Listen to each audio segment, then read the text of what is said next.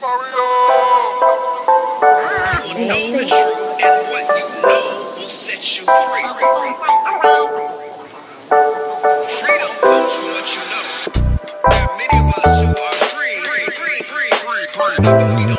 Well, we're at the last episode of season 1 of Uniquely Designed. Thank you for those who have watched every last one of them. Some of them commented, shared, whatever you've done. This was new for me, and I thank you for your support. I appreciate it so greatly. Today's conversation, the last conversation of this season, if you live in the hood, or maybe you live in the holler, or you're somewhere in between, I have someone who really, this conversation will resonate with you. I'm talking with Charles Booker.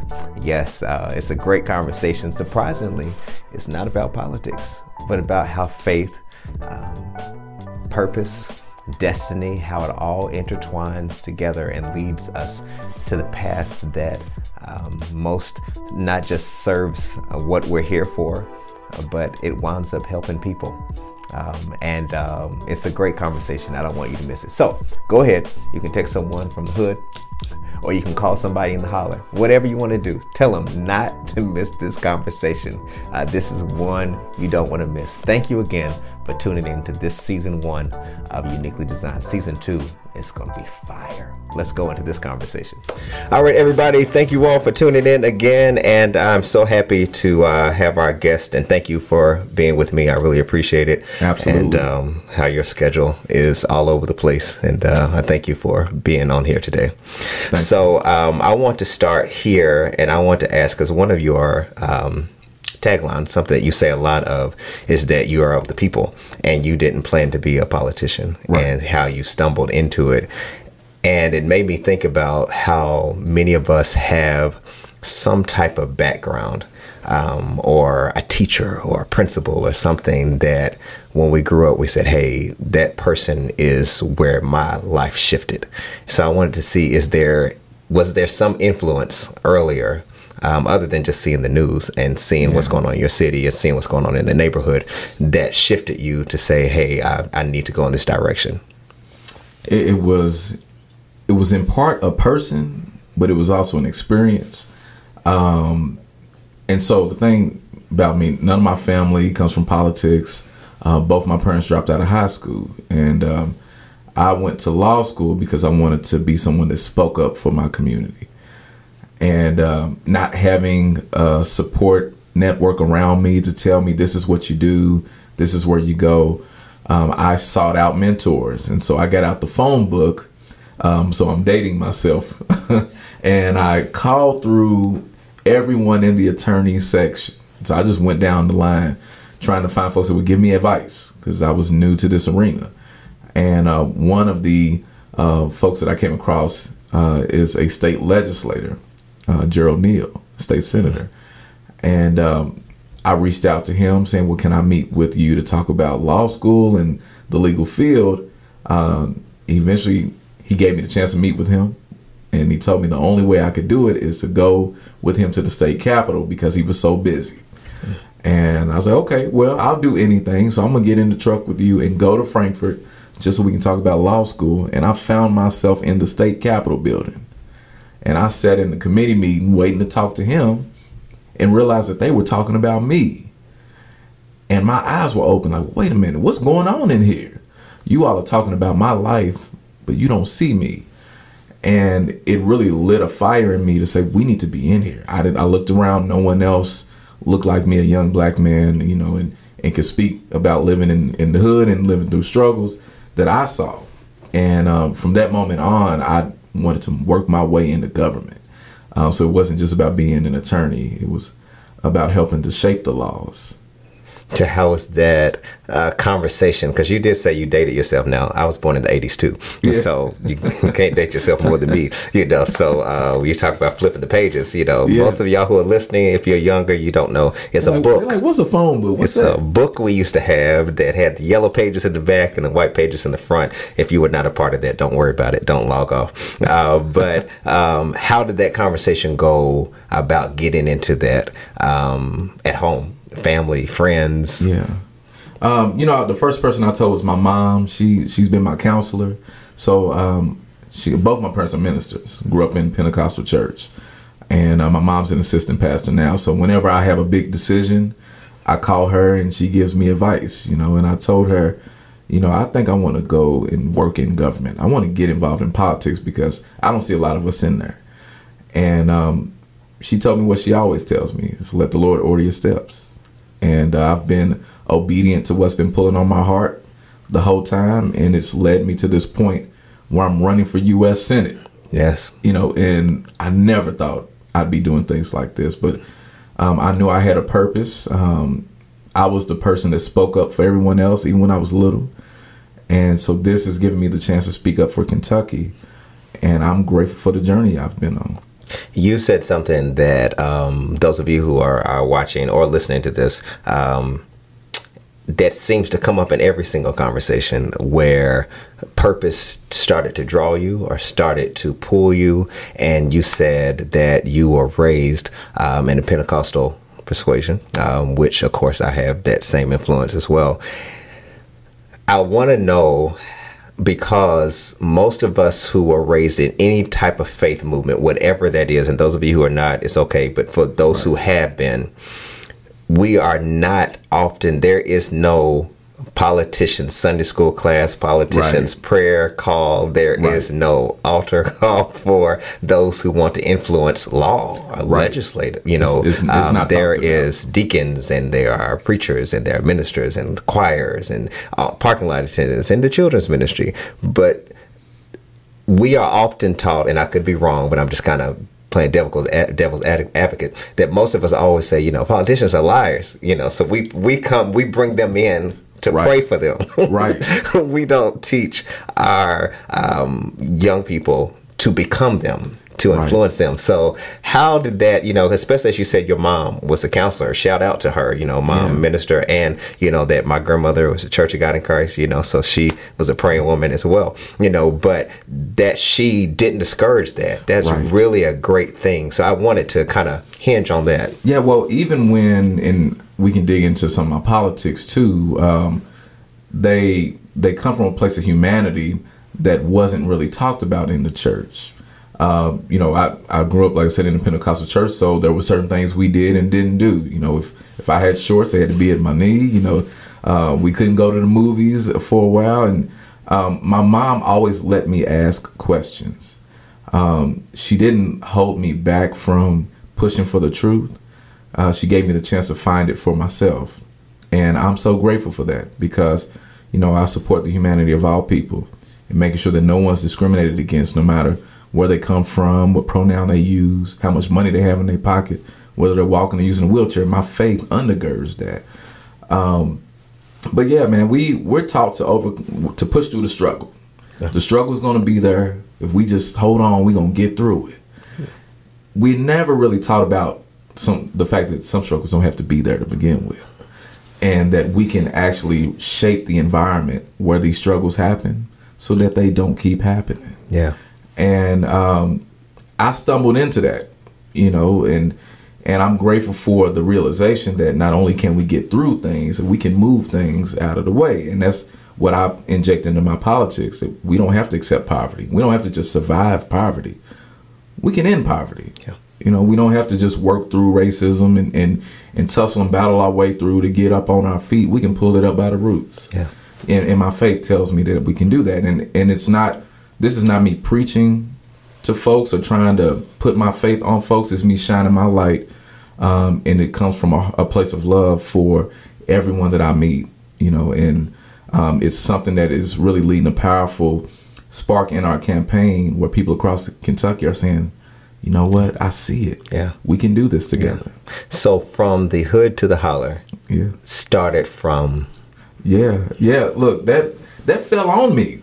And like everything goes back to the church for me. We do call and response, and the spirit of demonstrations and protests. There is a lot of that energy where you are putting out themes and you're mobilizing folks and you're finding these chords that can get people ready for the work ahead, and I was trying to think of a way to show how we can bring people together and lift up our common bonds. And people get shocked when I say this, but I was a director at Fish and Wildlife. Okay. All right, so I'm from the hood, you know, Okay. and I told them when I first started working there, when I hear gunshots, it's not for elk, you know. But I was there, and I had the chance to deal with trainings, and I was over HR, so I traveled all over Kentucky, and I would sit down with folks that didn't look like me. I'd go to parts of Kentucky where I didn't see anyone else that looked like me, and what I learned from my ages growing up in the hood is when you come into somebody's neighborhood, you got to earn their respect. And so I would tell them who I am. I would tell them my story so that they can know who they're dealing with. And every time I did that, they would say, you know what? I've done that. I've been through that. I got an uncle like that. I've seen that. And I just realized that we fighting so many of the same battles. So what if we fought together? And when I went to Eastern Kentucky and I first had the chance to see what's called a holler, it's beautiful. You know, it's typically in between the mountains. It's in a valley area. It's sort of like an isolated place where there's some homes, a water source, one way in, one way out. And when I started talking to folks, I was like, man, this is like the hood. It's not really a lot of black people here, but it's like the hood. And so from the hood to the holler was a way of drawing that common bond of the things that we're experiencing, the challenges we're facing, so that we can build together. I met some people that I know that are very close friends that are from the holler. I didn't know what that was. I actually thought they were saying holler. I mean, I didn't know what they were saying. I said, "You saying holler?" They said, "We lived in the holler." I said, "Are you saying you holler or you live in the holler?" I was confused. And when they explained it, you know, I do relate to that, even though I wasn't raised in the hood. But I do understand what I feel or sense that you are reaching for as it relates to community. Yeah. And that everyone, regardless of the holler or the hood, right, has a commonality, a purpose or needs or whatever. Right. Have you found that to be the thing that causes you to reach across the aisle when it comes to people that don't look like you? Yeah. Like you said, going into the hood, you had to earn respect. You know, do you feel that sense when you walk into every room that you're trying to, in some sense, look to see what the connection points are? Always. I was taught that growing up. So I come from a really big family, so I'm one of over 70 grandkids. So yes, I'm not lying. It's a big family. Yeah. And my mom is one of 11 biologically, and then my grandparents opened their house to foster care. So for like 50 years, they were bringing little ones into the house. Their home was the community home. So whenever I go to grandma's house and I was going to get something to eat, there was someone there I didn't know that was getting something to eat too. And so our family just kept growing and growing.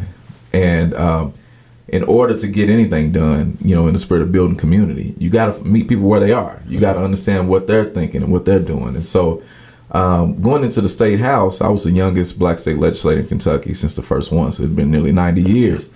And I'm a Democrat and I'm a young black man from the hood. Black legislators have a tough time getting legislation heard. So I had a lot of things working against me. But the gentleman in the chambers that I sat beside, he's Republican. He's a type 1 diabetic. I noticed that he was eating snacks like I was, because I'm a type 1 diabetic.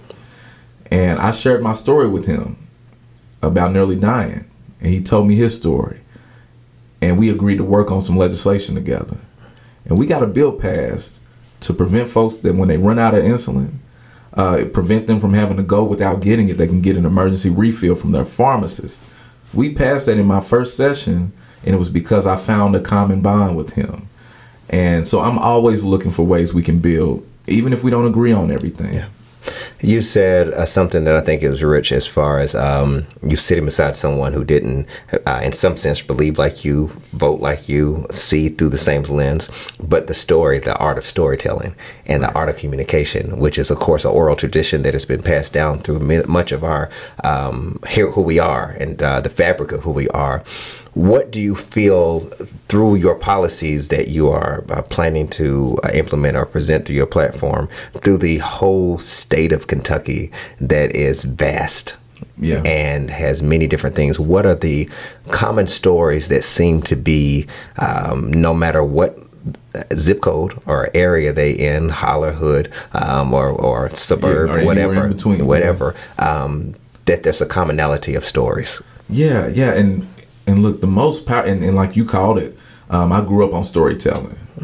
So much of what I learned about my history was from my granddad, keep me up throughout the night telling me stories. And now I find myself telling his stories, on the floor of the House of Representatives, for the entire country. And, being able to tell the story is so powerful. I see these common themes when I travel across Kentucky that come back to family, taking care of home, being safe, not wanting the government to hurt you, and love, family. And I think we've allowed those themes to become partisan when they aren't. That's bigger than party. Faith is a theme that is like, just, of course, as you can see in me, it undergirds everything I talk about, but it's very, very present in Kentucky, in not politics in a good sense as much. We're changing that, but it's very present in society.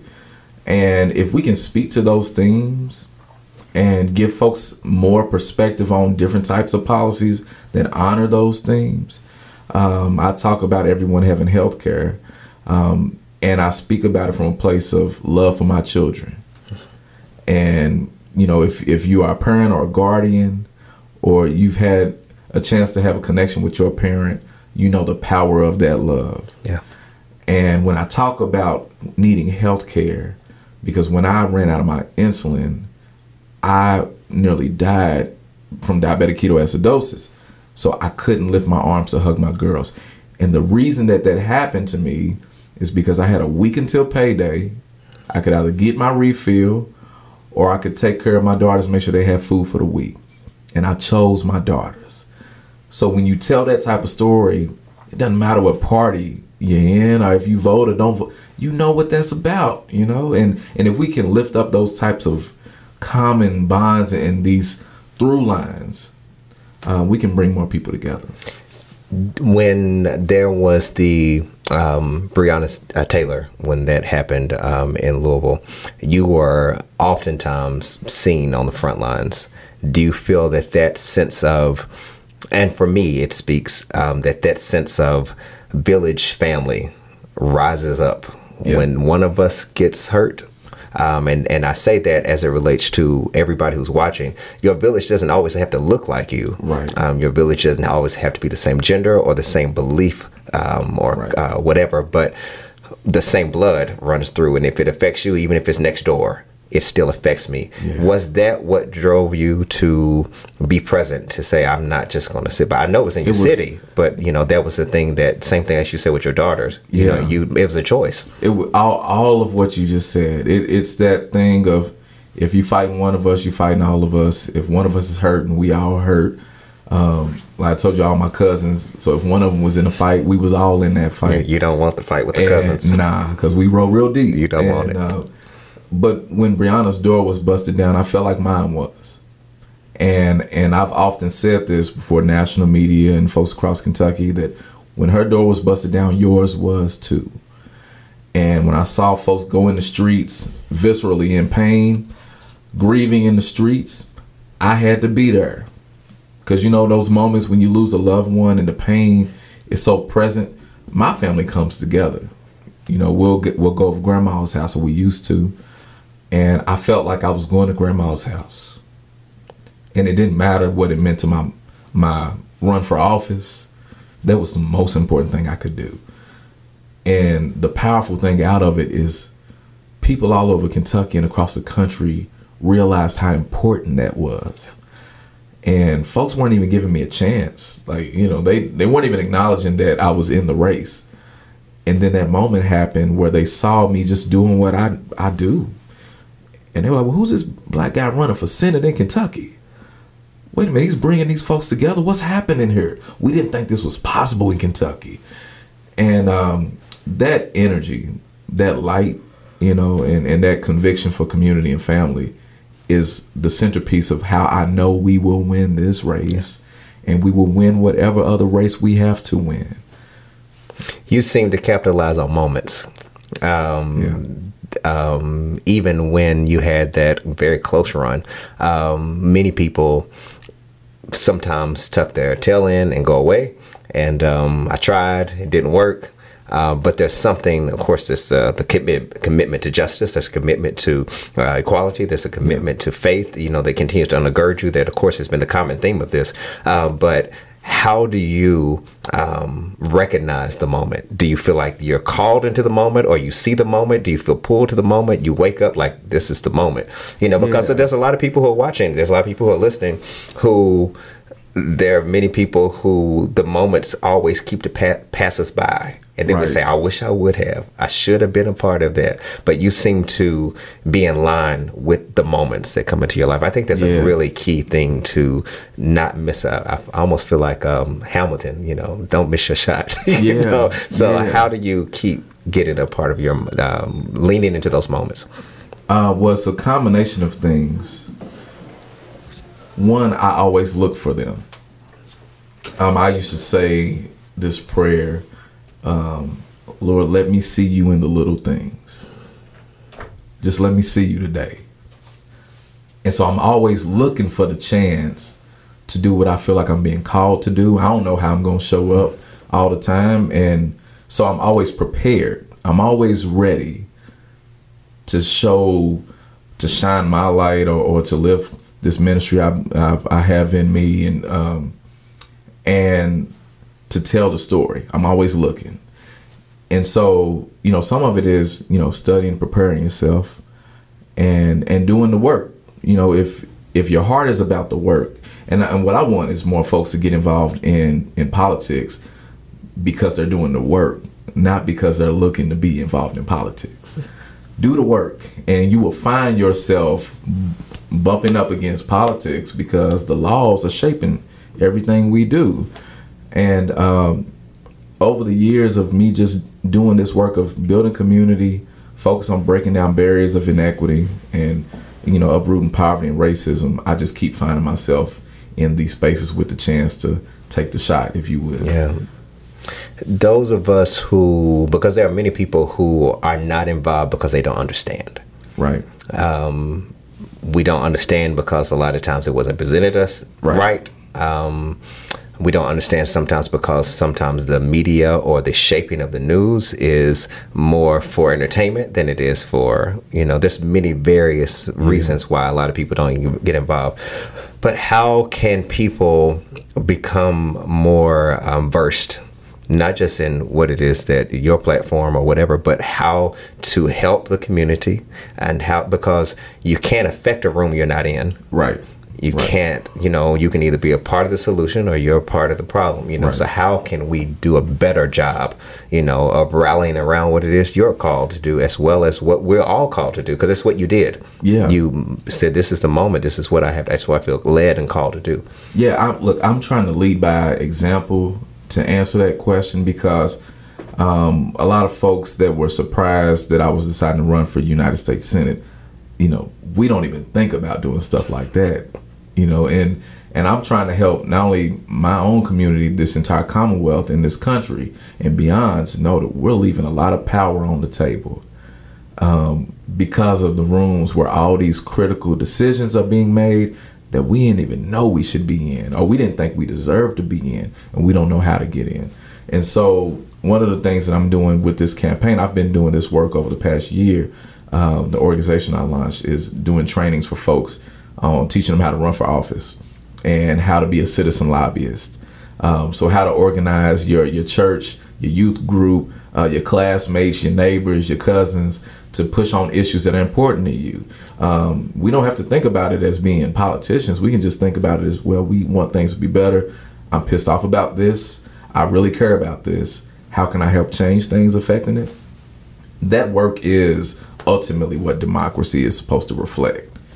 And if we help folks, so for instance, with the no-knock warrants issue that was at the root of what ultimately led Breonna Taylor to be taken away from us, we started having a conversation around Kentucky, not just about what it meant for her door to be busted down, but what does it mean for you to be safe in your home?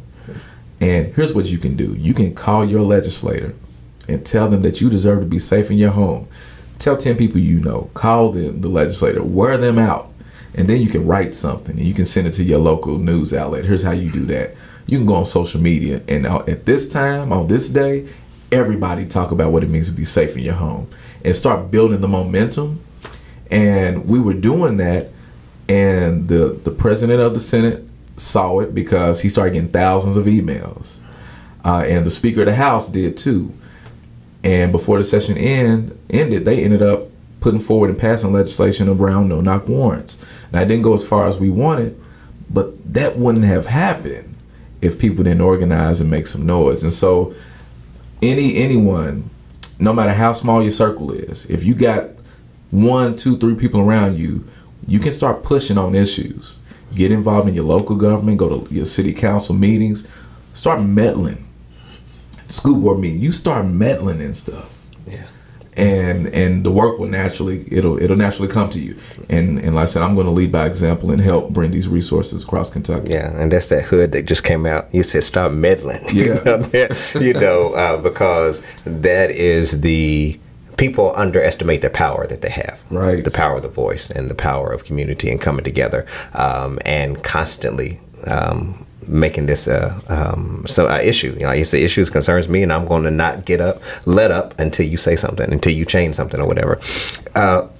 We have a commonality among ourselves because we're both a part of the Divine Nine. Yeah. Now, you came after the first, but there's always people that come after the first, but it's okay. I appreciate the love. But being a member of Kappa Alpha Psi Fraternity Incorporated, it's hard for those words to come out of my mouth because it's real cold on my side, but I understand. But how has that even helped to shape you as it relates to your platform and continue, because you're not just connected to something much larger to even yourself? It really helped me transition my desire to push for change into how I lead for change.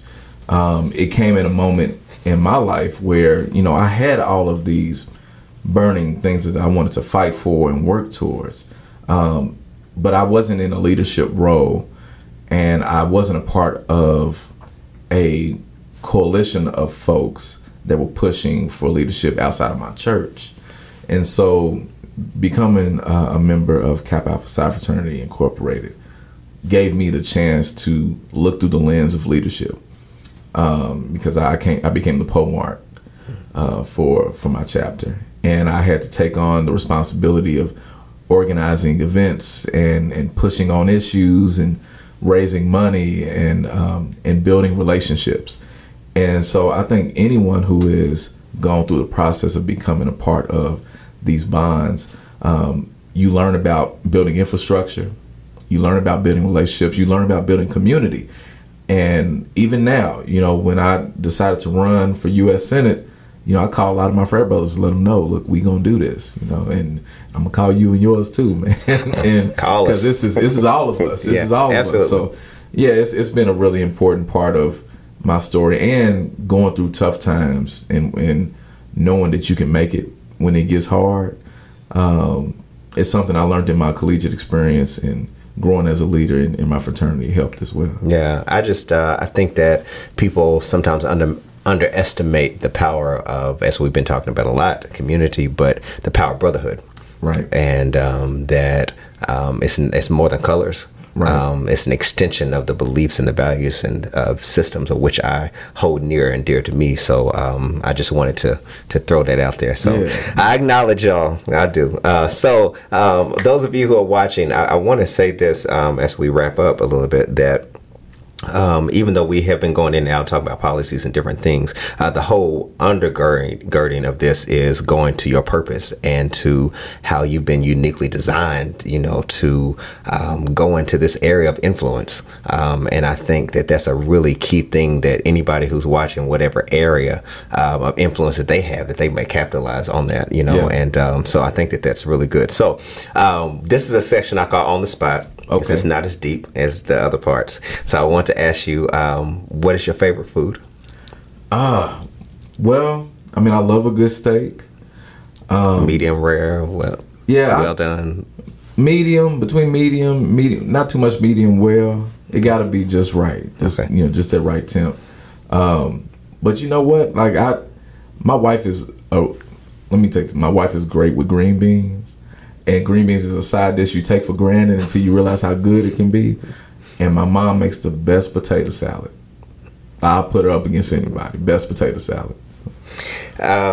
What is currently on your nightstand?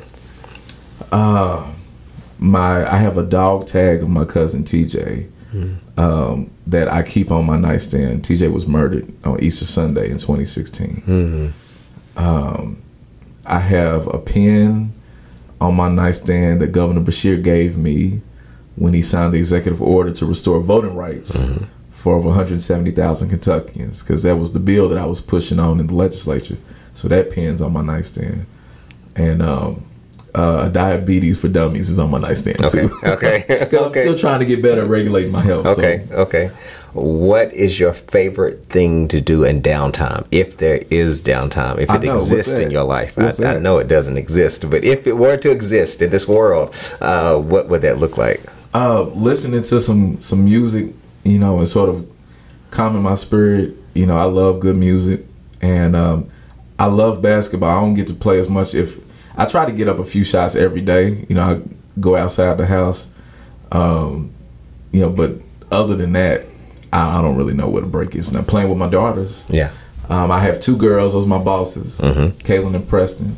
And I actually got one on the way, at any moment now. Wow. And so being able to play with them, and my daughter Kaylin is a part of this group called the Real Young Prodigies.